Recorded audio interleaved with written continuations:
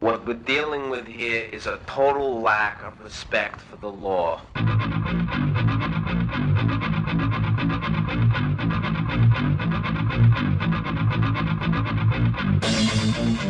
Tune in to Done by Law. An informal and irreverent look at the law. Critical insights and analysis from diverse community perspectives. Done by Law, 6 p.m. Tuesdays.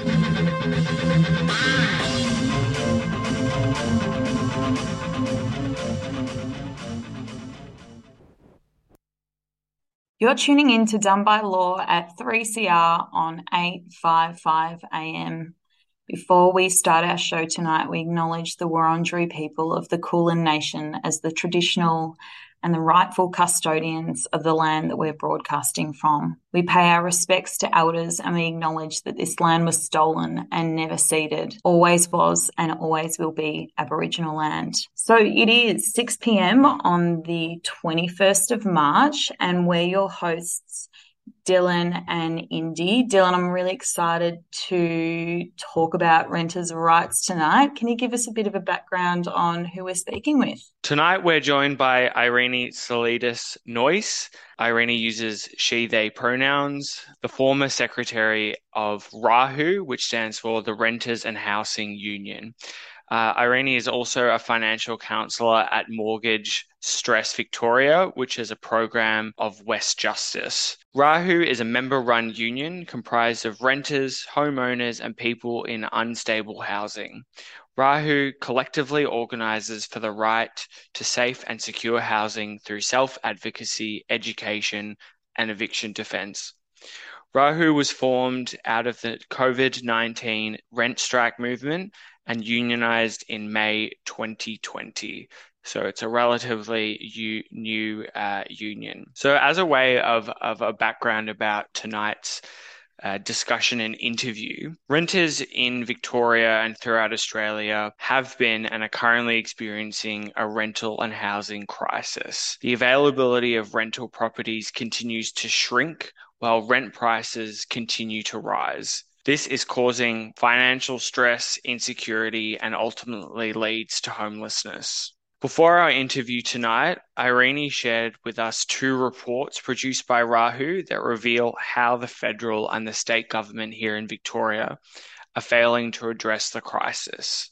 The current regulations relating to housing and residential tenancies are inadequate to protect renters and largely reinforce the power imbalance between renters and landlords. The inadequacies within the Residential Tenancies Act are coupled with severely low numbers of public housing stock and other problematic economic policies, such as negative gearing, which further drives housing insecurity and increases inflation. We're really excited to hear more about RAHU's recommendations and how its community and union organising model can address the power imbalance between renters and landlords.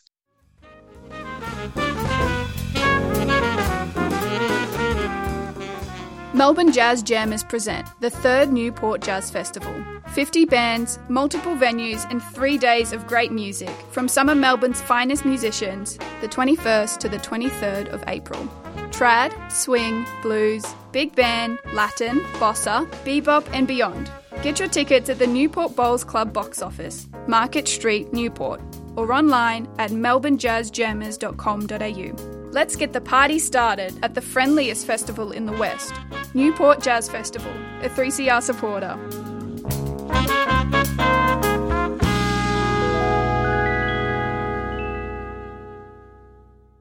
Thanks again for joining us, Irene, and welcome to Done by Law. Thanks for having me, Dylan and Indy. It's great to be here. Yeah, thank you. Look, can you give us a little bit of history on the union? What is it? How did it start? Going back to basics for our listeners, please. Yeah, sure thing. So when the pandemic hit, we noticed as renters just generally, I think, across Australia that we were out of work for an unforeseeable amount of time and were pretty worried about how we would pay our rent. we noticed that a number of other people were also, sharing the same fears and concerns. And a petition to strike on rent payments was started through the Industrial Workers of the World in March of 2020. Through that petition, more than 20,000 Australian renters signed up to the strike, and a lot of us just attempted to try and contact everybody across Australia who signed up to start organising locally around how to keep each other protected and what our demands would be to make sure people could stay at home and could actually afford to stay at home. So that sort of set off some really intensive campaigning and organising.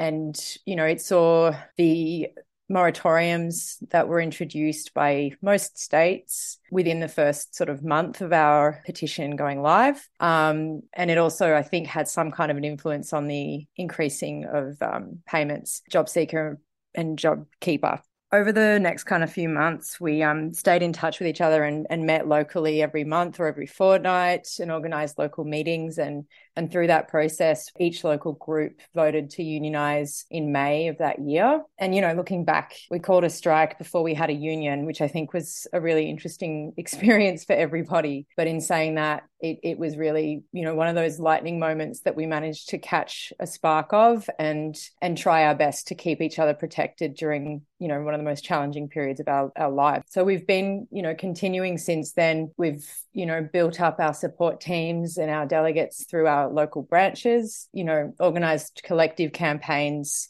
predominantly around private tenancies, how to protect each other, how to share information with each other about how to fight back for your rights, both as an individual and as a collective. Coming back to where we're at now, our membership is basically doubling every 8 months. We've grown to well over a few thousand members now. I can't give exact numbers. And we have many local branches around Victoria, predominantly in the metropolitan area. We do have members in every state and territory in Australia. We're now sort of trying to make sure that people can set up their own local branches by meeting each other in the union. That's incredible to hear. Yeah, my other question was, are there any kind of other examples across Australia that, kind of inspired the model, or was it like something that, as a grassroots movement, you kind of decided to do yourselves? There was historical examples in Australia that were definitely influential. When we all first started getting together, we looked a lot at a couple of zines that were made from, different periods, but a lot were focused around the Depression. So in the 1930s, with the Unemployed Workers Union forming, there's a zine called Lock Out the Landlords that's brilliant. It actually talks about the strikes and the pickets and chaining up bailiffs who came to evict people who had just been made unemployed through the Depression. A lot of that influenced us in terms of what we were aiming for, how we could sort of provide certain tactics and certain ways of organising. Obviously, the landscape's very different now. There hadn't been many examples of a member-run organisation that wasn't specifically a legal service in terms of the Australian landscape for a long time. So we looked more towards the organisers and tenant unions that we'd worked alongside through the rent strike in the US, the UK. We were in very close communication with parts of South Africa. Lots of different areas around the world helped us decide what kind of model of union we wanted to kind of make. Since we've formed, there's been a number of new organisations formed across Australia, and it's been really exciting to see the different unions that have formed and the different housing. I can't go without saying that Victoria had a tenants union originally in the 80s that came out of, lots of lawyers getting together and providing legal services and support for tenants. We know now that to be Tenants Victoria, and we want to make sure we can, work alongside that model. However, we understand ourselves as being very different. We're not a legal service. We're a union of members who work with each other. Yeah. Thanks so much for explaining that. And, we'll come back to more about your organising and campaigning. In 2003, the American peace activist Rachel Corrie was killed for opposing the demolition of Palestinian homes in the Gaza Strip. Join Free Palestine Melbourne and Students for Palestine Victoria for a public screening of Rachel, a film about her murder and its subsequent cover-up. Come and support the struggle for a free Palestine. Thursday the 23rd of March, 6:30pm at the Old Arts Lecture Theatre, University of Melbourne. Free Palestine Melbourne is a 3CR supporter.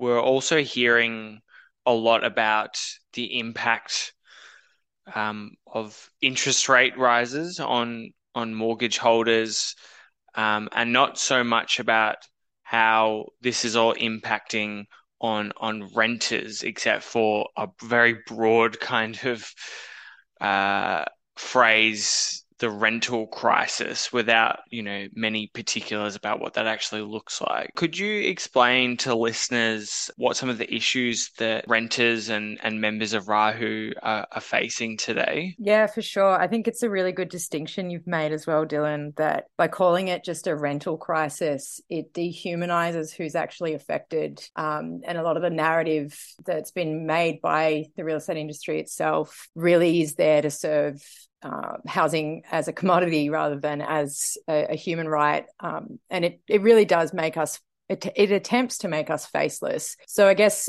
coming back to the thought of interest rate rises, in the work I do as a financial counsellor, there's definitely been more interest rate rises than there has been over the last 5 or 6 years. That said, rent increases have been occurring far earlier and at far higher rates. We know that in 2021, the first 3 months of that year, rent increase notices went up by 295%. And the ongoing effect has been that now rent has risen by 21%. That's median rent across the country as of January this year. So in terms of I think there's a false narrative there that interest rate rises have had a flow-on effect onto renters. It's attempting to kind of create this idea of trickle-down isms. And it means that it furthers people like landlords and real estate agents to cover their tracks to say that, yeah, well, this is just the ongoing effect. But in actual fact, it's not always equivalent. Like in the report that we've submitted to the Cost of Living Senate Select Committee a couple of weeks ago, some of our members who work as economists have studied ABS data and found that after accounting for inflation, households which rent have experienced a 62% increase in housing costs over the past 25 years. And that's 51% greater than the increase experienced by households with mortgages. This means there's a lot of different factors coming into play here. Obviously, if you're renting, it's growingly more than a third of the population, but it's more likely to be younger people, or people who are in insecure work, or people who are pensioners, particularly women over 55. Because of that sort of demographic overlay as well, there's more chance that you've got less income, you've got higher rent, and you've got less stability financially as well. So you've got less assets, you've got less super, you've got less like retirement sort of stuff saved up. If you've got a property and you've got a mortgage on that property, then sure, you're still feeling a bit of a pinch, particularly at the moment. But what security you have is far greater than the instability that renters are facing, because at the end of the day, if you get kicked out of your rental property, you're more and more likely to fall into homelessness than ever before. Have you experienced or seen racism against blackfellas? Report racism against First Nations people with Call It Out, an online register to expose racism. Stand up, be heard. Call it out. Go to callitout.com.au. A 3CR supporter. Just going in a bit of a different direction now. So the Residential Tenancies Act provides options for renters to challenge rental increases, report breaches by landlords, request repairs, seek compensation, and so on. Can you talk a little bit about, whether these laws really working for renters in the current landscape? Yeah, definitely. I think it's been really interesting to see the ways people have worked together in the union around the same issues. Most of the time in the last year, particularly, the main issues people have come to us with have been rent increases, repairs, maintenance requests, and obviously, as always, eviction.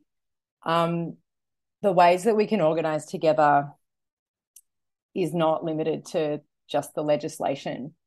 I think there's a lot to be said for the fact that the tenancy laws have changed.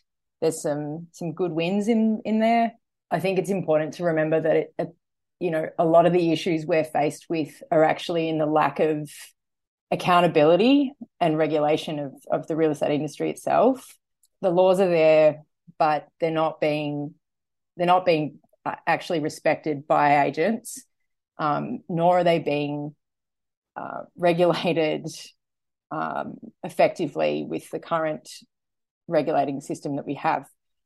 So for the union, a lot of what we've ended up doing is sharing what's worked, sharing templates with each other, making sure that people are supported in any correspondence they have with their agent or landlord, and also just making sure that we have our own backs. We can hold those agents accountable if they are going to try and challenge if they are going to send a rent increase notice.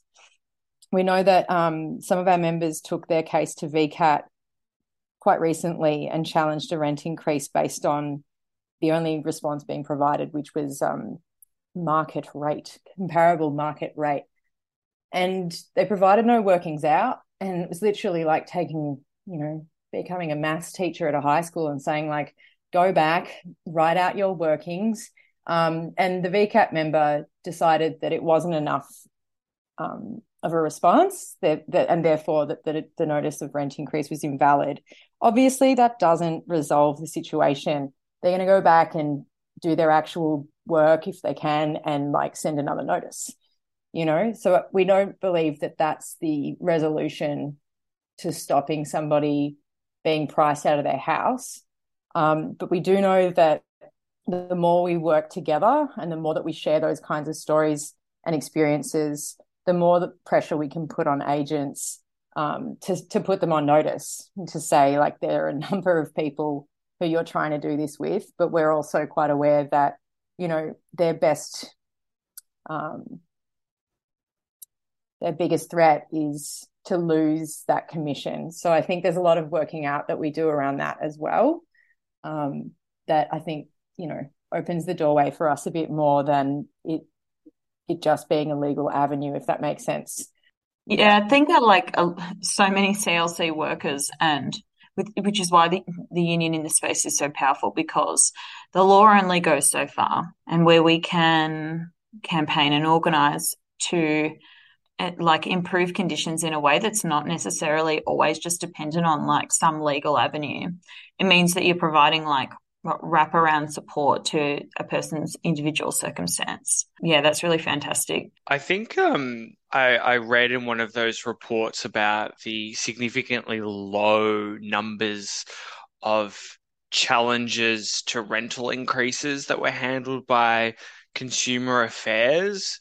If you could tell us a little bit more about that kind of avenue and how it is and isn't working, and also about their rent increase and how, from what I understand, the rent increase is permitted as much as it is contained in the tenancy agreement. So there's no actual, external figure that it's tied to unless that figure is represented in the tenancy agreement. There's a couple of different methods that an agent or a landlord can provide as reason for increasing the rent. Our position in the union has been that we need to cap increases and they need to be tied to below CPI. But we also say that we need rents themselves capped and regulated to below median wage, to 30% or below median wage. So there are a number of methods that they can use to calculate a rent increase. It kind of gets them a doorway out at any given opportunity within the legislation, as they're prone to do. In terms of Consumer Affairs, 76% of their inquiries and complaints are residential tenancy complaints every year. And in their last annual report, they investigated 86. And that's out of, I think, 76,000 or thereabouts. I can't remember the exact number. 17,000, sorry. So I guess for some reason, they're not being pursued. And agents are getting away with it. and that's all cases, all complaints. It's not just increased notices. We submitted after, as part of our Rent is Too High campaign last year, we submitted all of our members' complaints that we were receiving over that campaign to Consumer Affairs and met with them to discuss those cases. Obviously, everybody that provided their story was happy for it to be completely, identifiable. They wanted answers and they wanted things to be pursued. We haven't received a response as yet, but we had this commitment that they would be investigated individually and systemically, and the same kind of problems were being documented. You had agents turning up, leasing a property to people and telling them within the week of them moving in that they were about to put it on the market with them in it. They didn't care, and that they'd be evicted as soon as they found someone. We've had people living with black mold for months and months on end, urgent repairs being unaddressed, and then the tenants being pursued to pay for the maintenance out of their bond when they left. And it's getting to the point now where we can't provide people a legitimate avenue to get a resolution and what would be fair for people. So I think for what we're attempting to do here is to make sure that people have the information themselves directly and make sure they have a network of people who are in the same situation to collectively organise against those issues and make it known that, it's just not good enough and we have our own leverage. But in terms of challenges themselves, the laws don't really put a ban on any challenge. That's why we're trying to set precedent on that. From what you've said, it's very clear that even with the immense changes that were made to the Residential Tenancies Act a few years ago, that there's still a lot of work to be done.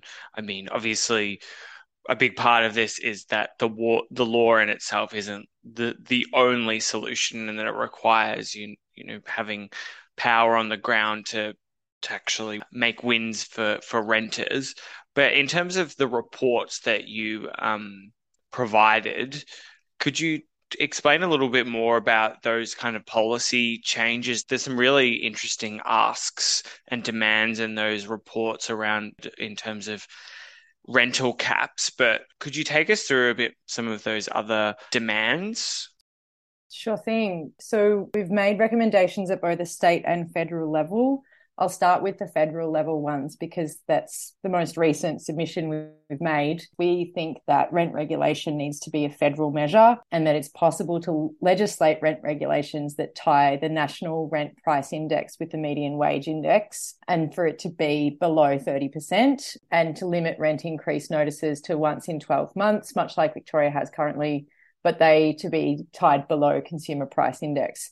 We also, stand firmly with the Raise the Rate campaign to be above the Henderson poverty line at minimum, and also see some measures that increase, rent assistance and broaden CRA as well. We also have done a lot of work in trying to come up with some forms of stability of tenure, because we know that increasingly people are living in places for 6 months or less and are being provided lease notices of 3 to 6 months. So we want to see the introduction of a federal and state funding agreement that incentivises provision of long-term leases of 5 years, that limits rent increase notices to a maximum of 1% a year, and broadens provisions for renters to terminate leases with reasonable notice.